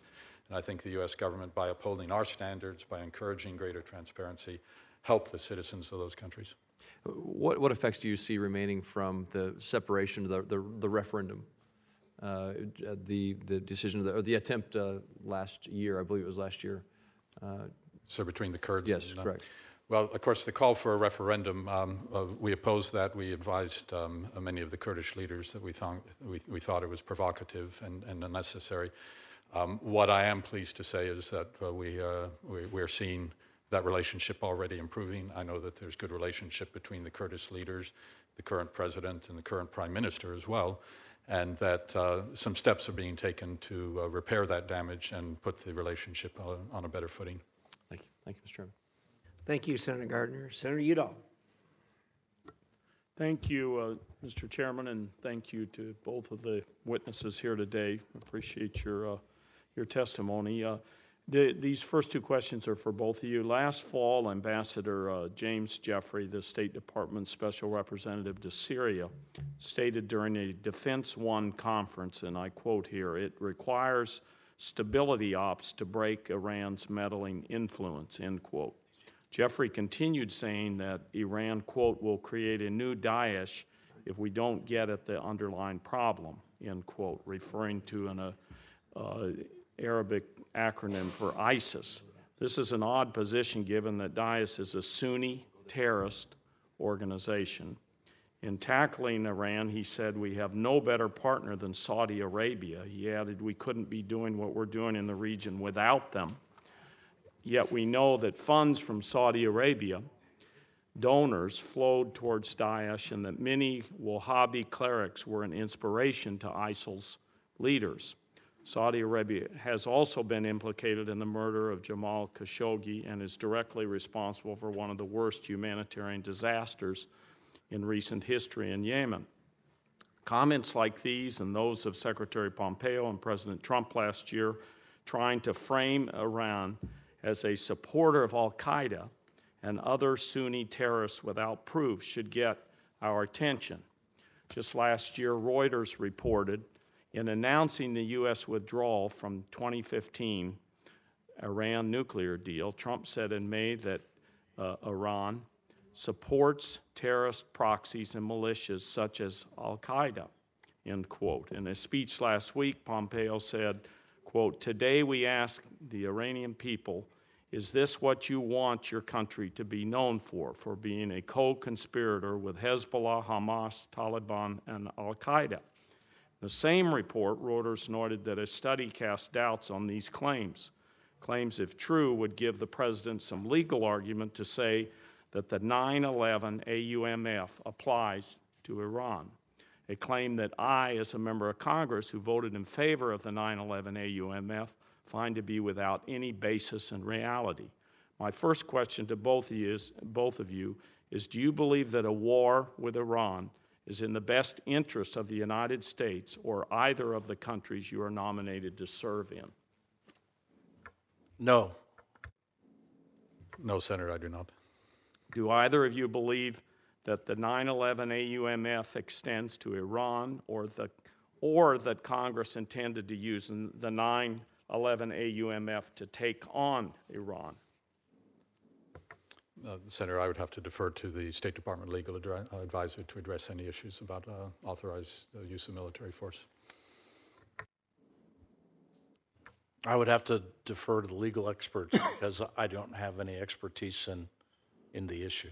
Yeah, well, but you guys were both around when all of this happened, and you know how targeted we were with the 9/11 AUMF and what our objectives were, which we long ago have achieved. So I find that a little discouraged that you're punting on that one. Well, Senator, I guess I would say is I was a soldier, and we go where you tell us to go. Yeah. Well, I understand that, but you're also a very smart gentleman. You understand the realities of the Congress. It's Congress that has the authority under the Constitution to declare war, and it's also Congress that if it decides to do so and it thinks it's appropriate, that ends wars. And so an AUMF that's been in place since 2001 and is being used around the world as the reason for going into countries, I think is something you should be worried about as a soldier and something that you should have looked into.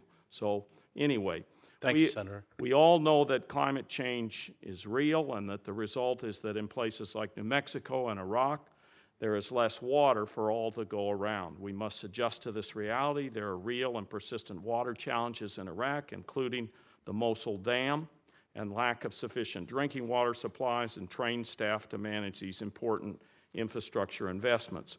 What role can the United States play, and what role can you play to help facilitate a sufficient water supply in Iraq, including Mosul Dam stabilization, so that the region avoids conflicts over water resources? Senator, it's an excellent question. It's one that applies in Iraq. It's one that I've seen come into play in Yemen, which faces depletion of its water resources, and elsewhere in the Middle East, in Syria and elsewhere. So throughout the Middle East, you often find that the water resources are underlying as part of the ongoing conflict. So I think it's important with respect to the Mosul Dam. The United States, through the Army Corps of Engineers, has been involved in some of the efforts to try to stabilize the dam. The Iraqis themselves are taking on a greater responsibility for that. It's a tremendous threat, one that we all need to remain vigilant. So thank you for the question, Senator. Thank you. General, do you have a thought on that? Sir, I would only say, Senator, that the water problems in the Middle East are great. And the number one thing we can do to help solve them is first get these conflicts under control to the best of our ability. Yeah. Once we do that, then other things will follow. Yeah, well, I hope we can do that, and then I hope we can work on the infrastructure for water resources and the other things that are needed for stability in order to, like you say, move forward. So I agree with you, Senator. Yeah, appreciate that. Thank you for your courtesies, Mr. Chairman. I know I ran over a little bit. You certainly did. Looks like, yeah. I bow down and apologize to you. There will be war. That's right. Senator Barrasso, so patient, and I'm sorry I passed you over earlier. But thank you. Thank you, Senator. Thank you, Mr. Chairman. Ambassador Tuller, if I could, just a general impression, how extensive is Iran's influence over Iraq?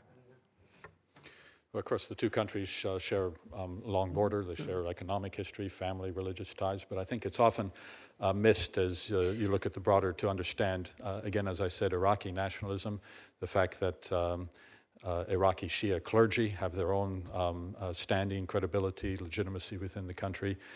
So I think it's important not to overstate or to overreact to what is Iran's presence and relationship. I would say we are not trying to sever the relationship between Iraq and Iran. There should be. What we want to see is a normal, healthy relationship based on respect for sovereignty, and Iraq wanting to build, as we want to build, an Iraq that's Iran wanting to build an Iraq that's strong, stable, and sovereign. Because I'm thinking in terms about the Iran. They have armed militias who provided Revolutionary Guard forces to assist with the fighting against ISIS in Iraq. So looking at the current role the Iranian forces are playing in Iraq, and what you see in terms of the force activity there. Senator, the issue of the popular mobilization forces that exist in Iran is one that's complicated. I know that the Prime Minister and other government officials are trying to bring all of those forces under the control of the government. Many of those forces, in fact, are nominally under the control of the Prime Minister. What we're really concerned about is particularly those popular mobilization forces that are not responsive to the Iraqi government, but are taking their directions, their leadership from not just Iran, but from the Iranian Quds, Revolutionary Quds Force. And that is what is going to pose a great challenge, I think, moving forward. For Iraq to emerge as a strong, sovereign, normal country, it has to deal with that issue. The United States has been encouraging Iraq to end its energy dependence on Iran. There's a Wall Street Journal article from November headlining U.S. pushes Iraq to wean itself off Iranian energy. But despite its role as a major energy producer itself, Iraq, it does rely on Iran for imported natural gas to use in gas turbine power plants. Iranian natural gas generates about 45% of Iraq's electricity. Upon the reimposition of U.S. sanctions against Iran, the United States has provided Iraq a couple of waivers. So I'm just thinking, do you believe Iraq is serious about ending its dependence on Iran for energy, and what efforts is Iraq taking to reduce or end its energy dependence on Iran? Senator, it's correct, not only the significant imports of natural gas from Iran, but also electricity itself is part of the grid. So it's important, for example, that Iraq receive capital, improve its ability to capture its own natural gas rather than flaring it so that it can be used to generate electricity.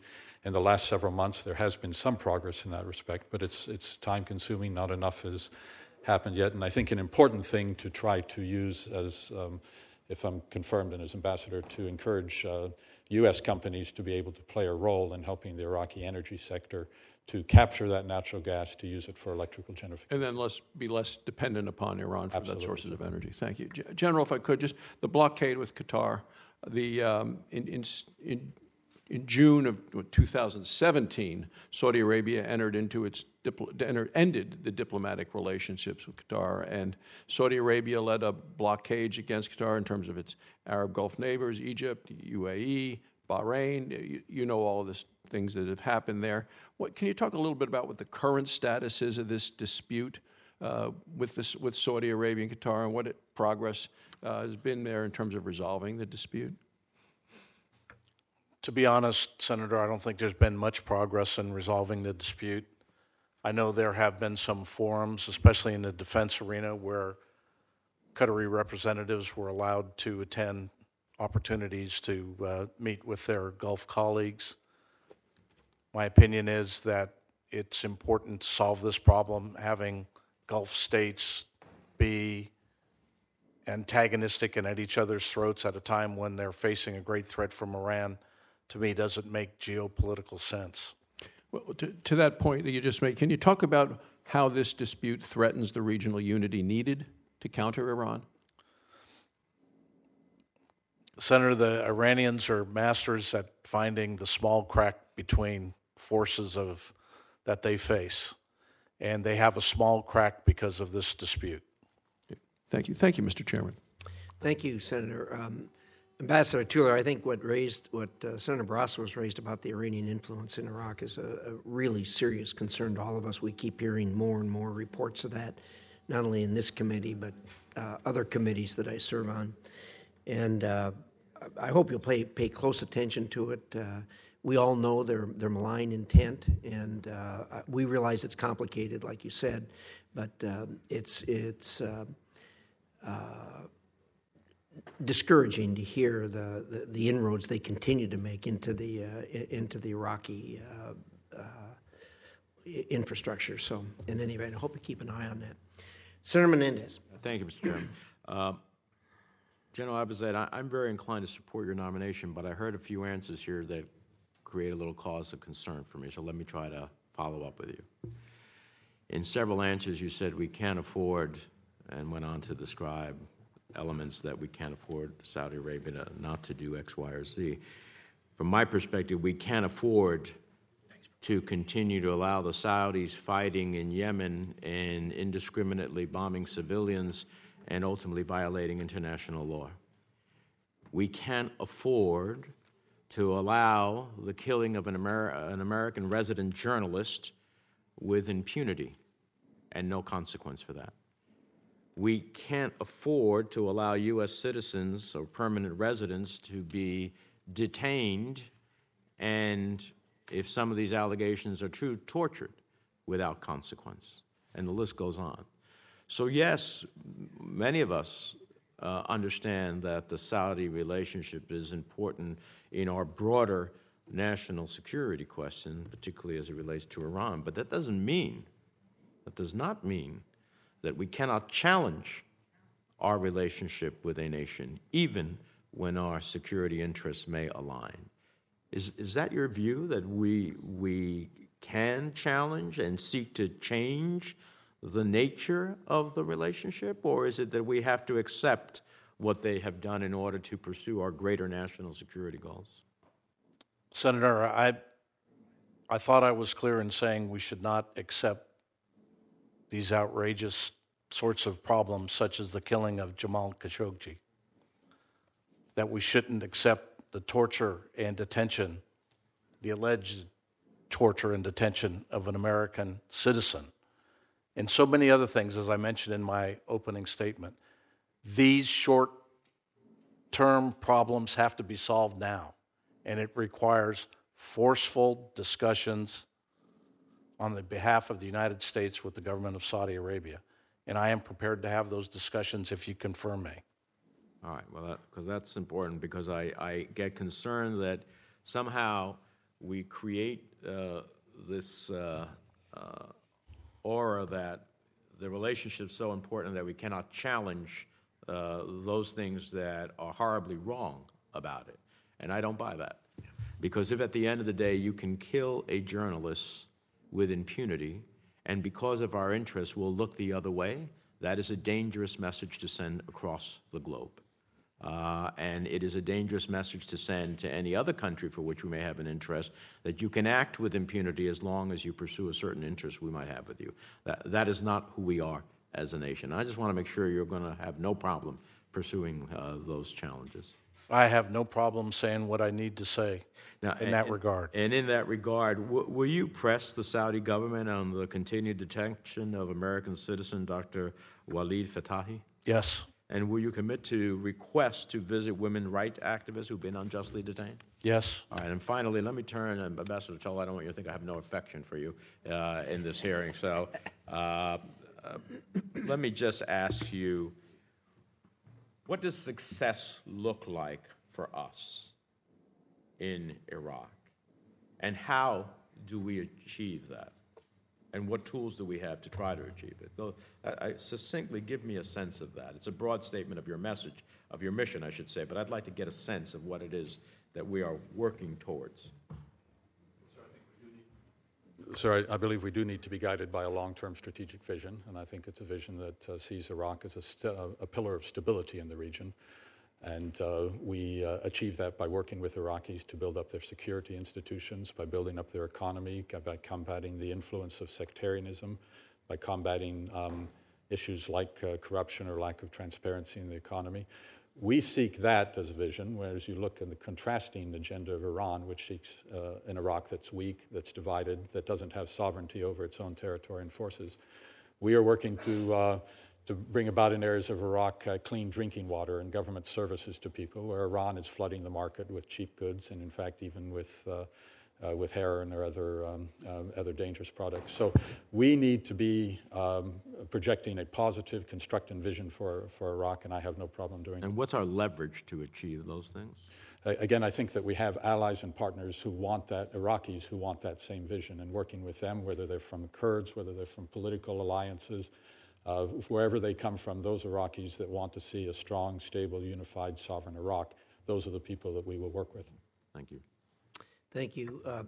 We hear a lot of partisan talk up here, but so there is no mistake. I think the ranking member probably articulated as clearly as it's possible that when we have an ally, we try to support those allies as best we can, but the kinds of things that have been happening lately make it very, very difficult, and we cannot look the other way. Thank you for those remarks, Senator Menendez. Senator Murphy.